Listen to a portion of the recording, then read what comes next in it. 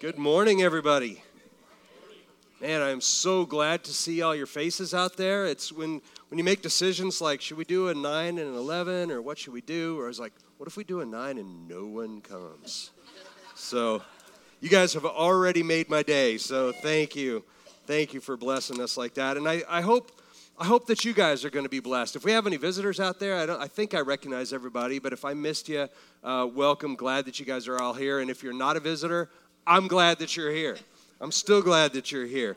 I think you're welcome. I think God's got something good for us in this series. You know, obviously we've gone through the holiday season, Christmas, New Year's, and that's always such a special time of year.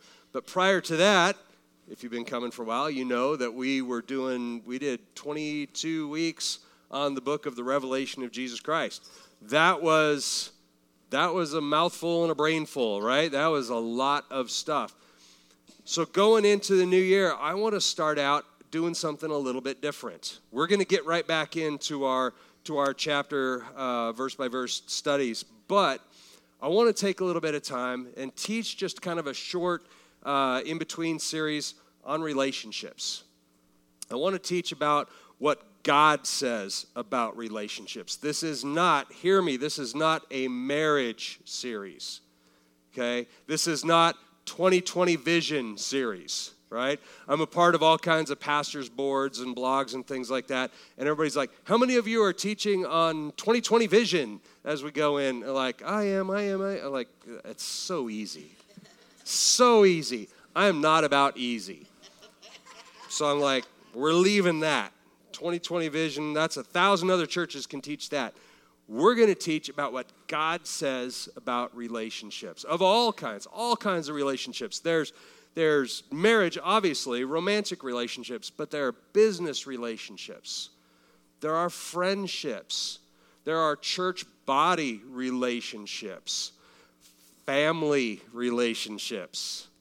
All of these dynamics, and they all, if they get skewed, if what God says about them, what his rules and how he laid down these relationships should look like, if they get skewed and we start believing what the world says, me first, get mine, it's about you, you deserve, I deserve, we start believing things like that and things go sideways pretty quickly. I think it's important that we stay grounded. Listen to some of the common lies that we tell about relationships. So just listen to them and think if any of these resonate with you. In relationship to friendships, okay? How about this? I'm tired of one-sided friendships. Okay? That comes straight from Facebook feeds. Okay? In 2020, I resolved to not put any more effort into friendships than people put into giving it back to me. Over and over again. I've seen that, right? How about family? My family is always going to be dysfunctional. We've always been dysfunctional. There's always the black sheep of the family. And if nobody has said there's always a black sheep, it may be you. So there's that. Professional relationships. How about this? I've got to play the game to get ahead. I've got to play the game in the office in order to get ahead. I've got to keep who I really am, I've got to keep that aside and just fit in the office if I ever want to succeed, if I ever want to get ahead. How about this for self-relationships? Another one we're going to talk about. I'm such a failure. I'm not enough. I'm not this. I'm not that. I'll never be this or I'll never be that. Sometimes we even say the words out loud, I don't like myself. That's not where God wants us to be. And then romantic relationships. This is something that the enemy is at 24/7 after us, and it manifests in statements like this. I deserve to be happy. I deserve better. I deserve someone who loves me. On the surface, that doesn't sound like a bad thing. We all want that. Do we deserve that? That's when the enemy gets in. When he lies to us about this and we start believing more of what the world says, sometimes we compromise our values. We'll compromise what we know God says in order to fit in with the world. We'll compromise what the Word of God teaches us in order to pursue what the world says we deserve. And when we do that, the devil can twist it. The devil can take those things and twist them to accomplish his purposes. It all sounds very innocent on the surface, but I hope that through this series I can talk to you about how it's not innocent. And it's not okay to start sliding down that path of I'm going to treat my relationships like the world says I should. Get mine. Get what I deserve. And it's a churchy saying, but it's true. And I try to avoid churchy sayings when I can. But guys, if we got what we deserved, if we truly got what we deserved, none of us would like it. I guarantee that. So before we go in any further, I want to take a second, and we're going to do this every week. If you remember when I taught through Revelation, I read that scripture at the beginning. You're blessed if you read it, blessed if you hear it. Because I wanted that to sink in. We're going to do something different. We are going to open up, everyone in this series at least, by praying for one another, praying for relationships. Okay? Because there is a lot of trouble in that area going on, and I'm seeing it, and that's why we're in this series right now. I want us to try and get into the habit of doing that. Gabe and I have been doing this for a few weeks now, and I can tell you, we pray together all the time, but we have been intentional about praying for our relationship, about church relationships, everything else, and it has made a difference.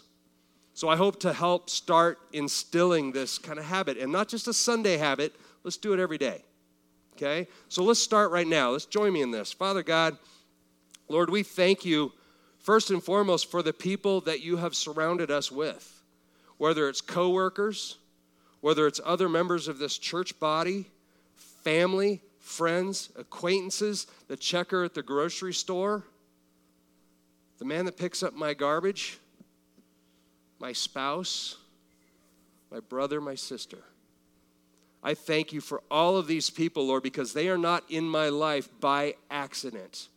They are in my life to bless me as I am in their life to bless them. So, Father, help me to see those relationships the way you design them, the way you want them to be seen. Put others first. So, Father, I just ask everyone that's in my life, my entire circle of friends and acquaintances, Father, I lift them up to you and just ask for your supernatural blessing on their lives.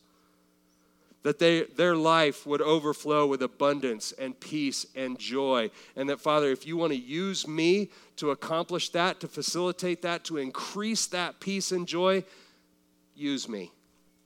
But, Father, let me not be guilty of causing strife, causing anger, and causing hurt. Father, I set those things aside in the name of Jesus. Amen. All right. Let's get into this. We are talking about this now. As I said, we're talking about this subject now because there have been so many problems with this, and no one is immune to it. Nobody is immune to having relationship problems, no matter what it is. Not even pastors are immune to that. And I'm going to talk more about that in just a moment. But Scripture itself talks an awful lot about relationships, actually from the very beginning. But let me show just a couple of them here about friendships. 1 John 4:20 says, if someone says, I love God and hates his brother, he's a liar. For the one who does not love his brother who he has seen cannot love whom he has not seen. Okay? That's friendships. Family. 1 Timothy 5:8 says, but if anyone does not provide for his own, and especially for those of his household, he has denied the faith and is worse than an unbeliever. In business, Colossians 3:17 says, whatever you do in word or deed, do all in the name of the Lord Jesus, giving thanks through him to God the Father.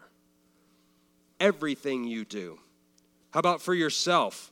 Romans 8:6, for the mind set on the flesh is death, but the mind set on the spirit is life and peace. If that's where our mind is, life and peace. And then the last one in marriage, Hebrews 13:4. We got this one on screen, I think. Marriage is to be held in honor among all, and the marriage bed is to be undefiled. For fornicators and adulterers, God will judge. Marriage relationship is critical. God holds us all accountable for missing the mark in all of those areas. Pastors, doubly so. Let's get back into now talking about God's design for relationships, because that is exactly the root of how things like this happen. Those phrases of I deserve better, I deserve. As soon as we start saying that, the enemy gets in there, and man, we have trouble. God modeled for us, though, what a godly relationship looked like. He's modeled that from the beginning, and the word itself gives us everything we need. So, question, how many have heard of the word covenant? Okay, most of us probably have. Anybody know how many in the Bible, how many covenants are in the Bible? Major covenants. Anybody know? 7, I heard. 3. Okay.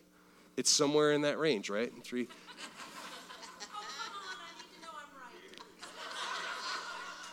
There are 5 major covenants and 2 sub-covenants within those. Lonnie is correct.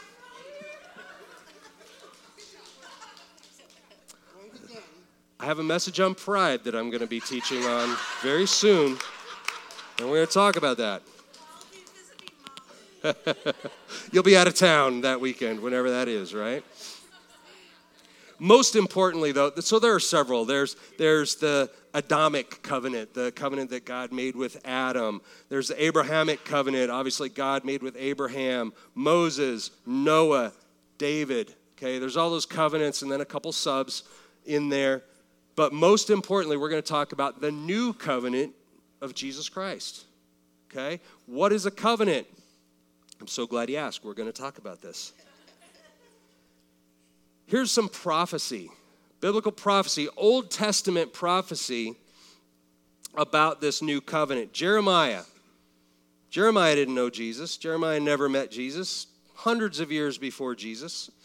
And he says this, Jeremiah 31 to 34. I'll read it to you. Behold, days are coming, declares the Lord, when I will make a new covenant with the house of Israel and with the house of Judah. Not like the covenant which I made with the fathers in the day I took them by the hand to bring them out of the land of Egypt. My covenant, which they broke, although I was a husband to them, declares the Lord. But this is the covenant which I will make with the house of Israel after those days, declares the Lord. I will put my law within them and on their heart. I will write it, and I will be their God, and they shall be my people. They will not teach again each man his neighbor and each man his brother, saying, know the Lord, for they will all know me. From the least of them to the greatest of them, declares the Lord. I will forgive their iniquity, and their sin I will remember no more. That's prophecy about a new covenant. So much better, because they knew all these Abrahamic, Mosaic, they knew all those covenants really well. And those covenants were mostly consistent of lists of rules. And they're saying that's not going to be the way it is. In fact, Jesus was the fulfillment of that. Matthew 26:28 says, for this is my blood of the covenant, which is poured out for many for forgiveness of sins.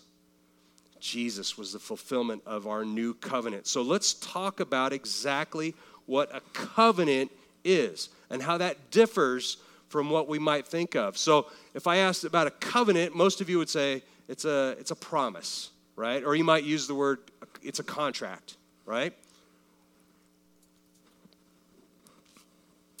It's different from a contract in very, very important ways. So let me just read this to you so I don't get it wrong.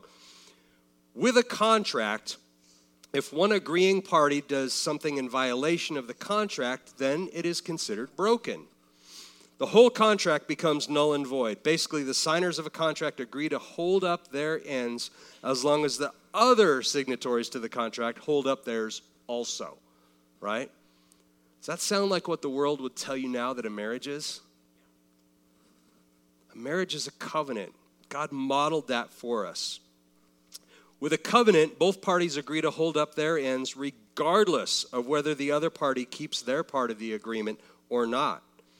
A violation of a covenant by one party doesn't matter as far as the other party's responsibility to continue to do what they have agreed to do. This is a covenant relationship. This is what God modeled for us. This is what Jesus taught about. This should be the basis for all of our relationships. All of them. Now, can anybody give me an example of a famous earthly or secular covenant? Marriage, good. But I already said that, so you don't get credit for that, Lonnie. You only get credit for being right once per service. You're not wrong. How about this? I'll give you a hint.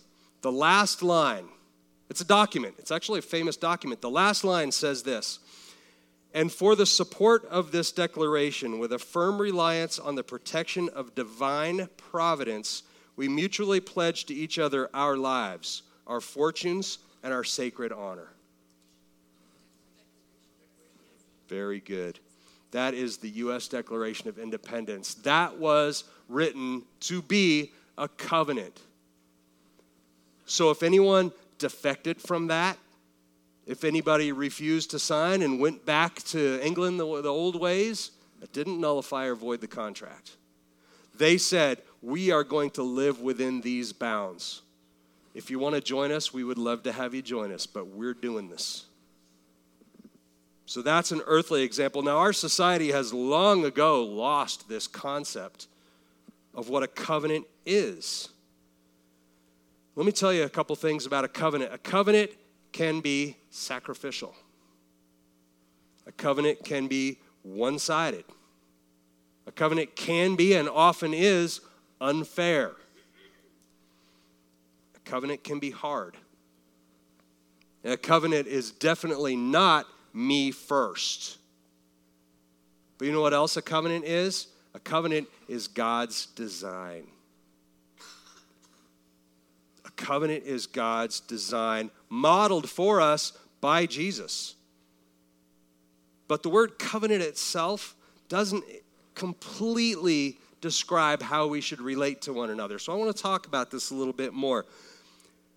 When Jesus came, he came to fulfill the law, right? Not to abolish it, but to fulfill it. In other words, to put meaning behind the rule of law. And he always taught that the law and what's in your heart go hand in hand. Sometimes even what's written on paper is not as important as what's in your heart. And he taught this, Matthew 22, 37 to 40. And he said to him, "You shall love the Lord your God with all your heart and all your soul and with all your mind," right? It's all caps, so that means that he's quoting Deuteronomy, Old Testament scripture. "This is the great and foremost commandment. The second is like it. You shall love your neighbor as yourself. On these two commandments depend the whole law and the prophets." You shall love your neighbor as yourself. One sentence, that's got a lot of meaning. That is a deep, meaningful sentence. Love your neighbor as yourself. If you're driving home and your garbage can is laying in the street tipped over on its side, are you going to pick it up and bring it inside or leave it sit there? What about your neighbors? Good answer. What about your newspaper laying in the lawn? Okay? What about shoveling a walk? Little tiny things. These are just examples. I'm not saying you have to go out and immediately do all these things. Things you would do for yourself. Do them also for your neighbor. And your neighbor, by the way, is not the person who physically lives next to you. The neighbor is those people you bump into every single day, every place that you go. Think about what they want. Think about what they're going through as best you can as a human being. And think, what can I do to make their day better? Because I would sure love it if they made my day better. What can I do to make their day better? That's this kind of love that they're talking about. Now, this concept, it's a hard concept. There's a Hebrew word, and that Hebrew word is kesed. Kesed. It's one of the most difficult words. I always talk about how Hebrew and Greek is difficult to translate correctly into English, right? Kesed is known as really one of the most difficult. We have a slide up here. That's how we spell it. It's not how the Hebrews spell it. The bottom is how the Hebrews spell it. But it means a combination: steadfast love, loving kindness, and covenant loyalty. That word combines those three concepts: love with steadfast love, okay, meaning it's not easily shaken, with covenant loyalty. Covenant loyalty. Loyalty is something that we long ago set aside when we're talking about love, right? As long as I feel good, as long as it makes me happy, I'll stick with this relationship. But the minute it's difficult and it's not making me feel good anymore, I'm going to set that aside. This is one of the reasons, this concept of kesed is one of the reasons why the nation of Israel has been able to stick together for so long. We always talk about, and you've heard before, how miraculous it is that the nation of Israel has remained as together, as tight-knit, as homogenous as it has for thousands of years, given all of the obstacles in their way. They have remained pretty tight as a nation, right? Even when they didn't have a country to go to, they were tight as a nation. It's this concept of kesed, this understanding that loyalty and love and kindness all go together. And this is what God modeled, and this is how we should be treating each other. The theological importance of that is that it displays, more than any other word, the word kesed describes how we should put together love and loyalty and just simply being kind, all into one. In other words, what a godly relationship looks like. So sometimes, depending on your translation, you'll find it translated as the word, it's translated differently all over the place. Unless you have a Hebrew Bible, you won't see the word kesed anywhere. It's translated as loving kindness. That's probably the biggest one that we see, loving kindness. Sometimes just steadfast love. Sometimes loyalty. Hosea 2:19 says, I will betroth you to me forever. Yes, I will betroth you to me in righteousness and in justice, in loving kindness and compassion. That loving kindness is kesed. Again, we see that concept in all kinds of different scriptures. We even see it in the New Testament. Obviously, the New Testament is not Hebrew. It's going to be Greek. But we see that same idea in the word mercy, most commonly translated as mercy.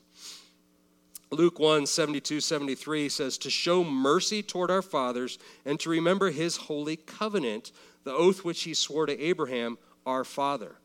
We show that mercy because of the covenant, because of our promise. Like, how I treat you is not dependent on how you treat me. Guys, if we can get that idea together and live as God intends, a lot of our worldly problems and relationships are going to go away. It's the Holy Spirit in us that allows us to take this concept of kesed, of love, loyalty, unmerited grace, and mercy. That Holy Spirit takes those ideas, and our outpouring as human beings now comes out as another term you've probably heard, agape love. Anybody ever not heard the word agape love? We're going to talk a little bit more about exactly what agape loves. Now, there are many different kinds of love talked about, especially when we talk about New Testament. We're going to talk about agape love. Agape love is actually an even higher order of love than kesed, done correctly. It's even higher order. Because kesed a lot of times relied on the law. We do this because the law says we're supposed to. Agape was modeled for us by Jesus Christ. It's that kind of sacrificial love, and it's only possible through the Holy Spirit in us. So let's talk about it. Those 4 kind of laws, and we'll talk about that as we go through the rest of this relationship series. There's eros love, right, which is that sensual love. Phileo, which is brotherly love. There's storge love, which is family love. We don't talk about that one an awful lot. We're going to. And then agape, which is sacrificial love. Okay, we're going to talk more about the others as we go forward. Let's talk more for a minute about this agape love. Without a foundational understanding of that, all of our other relationships get twisted around. If we look at that sensual love between a husband and wife, if we look at that relationship and we don't understand agape first, then it's all about feel-goods. And feel-goods don't always last. And unless we have that foundation of agape, we're going to get it wrong. Thayer's Lexicon, which is one of the Bible study tools that I use, okay, it describes the word agape like this. It says, to take pleasure in the thing, to prize it above all other things, to be unwilling to abandon it or to do without it. That's how Thayer's describes that. Now, agape, it's a choice-based love. You choose that. You choose to enter that kind of a relationship, choosing to value someone or something above all else. And I will add that it almost always comes with a cost.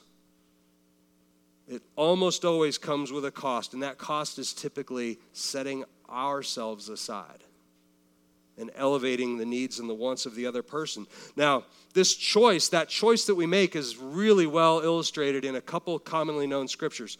First of all, comes from 1 Corinthians chapter 13, which is known as?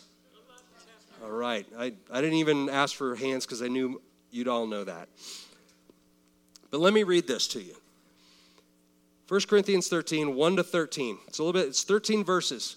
The word love in every one of these instances is agape love, which means a sacrificial love, putting others before yourself. This is not strictly in the context of husband and wife, or even neighbor or family.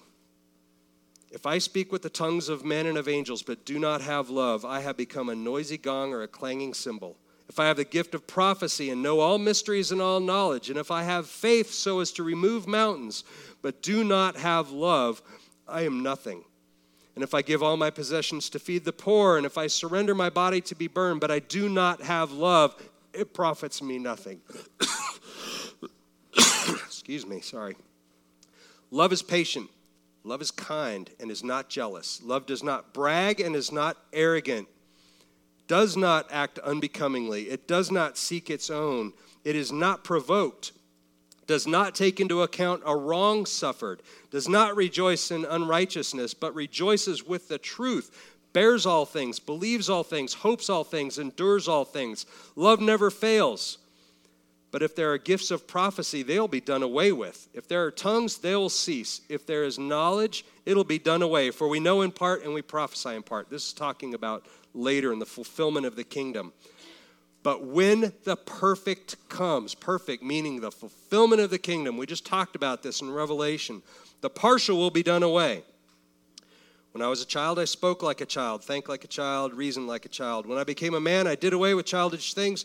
But now we see in a mirror dimly, but then face to face now I know in part. But then I will know fully, just as I have also fully been known. Okay, that's all irrelevant to what we're talking about here, but it's the fullness of Scripture, which I wanted to share with you. But listen, after all of that, verse 13, but now faith, hope, love abide these three, but the greatest of these is love. Talking about prophecy, talking about all knowledge when we reach the end, the consummation of the kingdom, all peace and the fullness of knowledge that'll be revealed to us. All of these things, but the greatest is love. The greatest is agape sacrificial love. We need to grasp that. Worship team, you guys can go ahead and start setting up. Now, I said earlier that agape love was illustrated in a couple well-known scriptures. The first one being the one that I just shared with you. There's another one. There's another very, very common scripture. You guys are probably going to know it. It's John 3:16. For God so loved the world that he gave his only begotten Son, that whoever believes in him shall not perish but have eternal life. That word love is agape love. Sacrificial love, willing to do whatever it takes for the well-being of others out of a deep heart love for those around you. So again, going back to that Thayer lexicon, right? It's kind of churchy the way it was worded. I'm going to paraphrase it. Listen to this. God took pleasure in you, prized you above all other things, and was unwilling to abandon or to do without you. This is the foundation on which all of our earthly relationships should be built. Amen? Let's pray. Father God, we just thank you, Lord, for how good you are. Your grace and your mercy and your agape love that you sent your Son, Jesus, for us, to sacrifice for us. Many of us who don't grasp that sacrifice. Many who have outright rejected that sacrifice. But it wasn't about our response. It was always about your great love and mercy for us. So, Father, help us to take this message to heart and see that grace and mercy and selfless love should be the outpouring of our hearts. And, Father, make that solid. Make that the bedrock foundation upon which all of our other relationships flow. Father, we love you and we praise you in Jesus' name. Amen. So we're going to take communion now. I think everybody here, I don't think we have any visitors. We have at the crosses, we have self-serve. We'll be serving up front here. There's wine can be up front. But let's move about and do that. I would like you, during this response time, though, pray about relationships that maybe we should mend. Relationships maybe we haven't been doing in a godly way. Maybe there's somebody you need to mend fences with. We're going to talk about that more through this series. But let God reveal those things to you now. Why wait for another week or two to start healing those processes? Let's do it now. Amen, church? Thank you.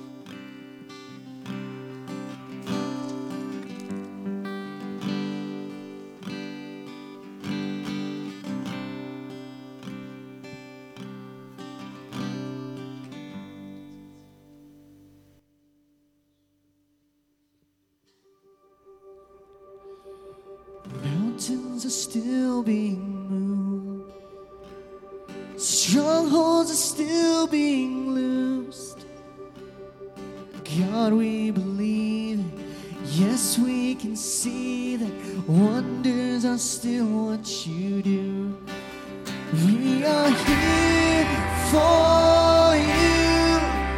Come and do what you do. We are here for you. Come and do what you do. Set our hearts on you. Come and do what you do. 'Cause we need a move. We need a move. Bodies are still being raised. Giants are still being slain. God, we believe it. Yes, we can see it. Wonders are still. We are here. We are here for you. Come and do what you do. We are here for you. Come and do what you set our hearts on you. Come and do what you. This is love. This is love.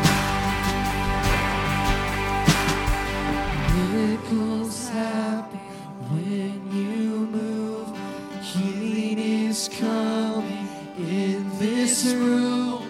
Miracles happen when you move, 'cause heaven is coming. Oh, miracles, miracles happen when you move. Healing is coming in this room. Miracles happen when you move, 'cause heaven is coming.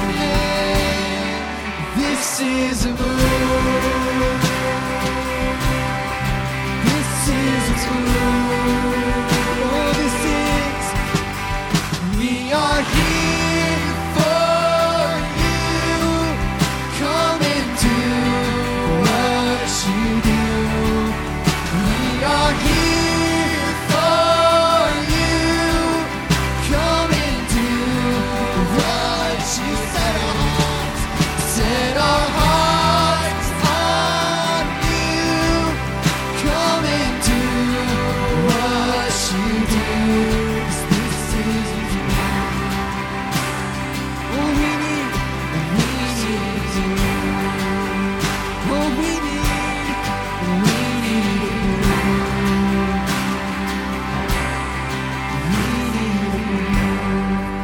One more time, we are here. We are here for you. Come and do what you do. We are here for you. Come and do what you set our hearts. Set our hearts on you. Come and do what you do, 'cause we need a move. We need a move. Oh, we need, and we need a move. We need a move.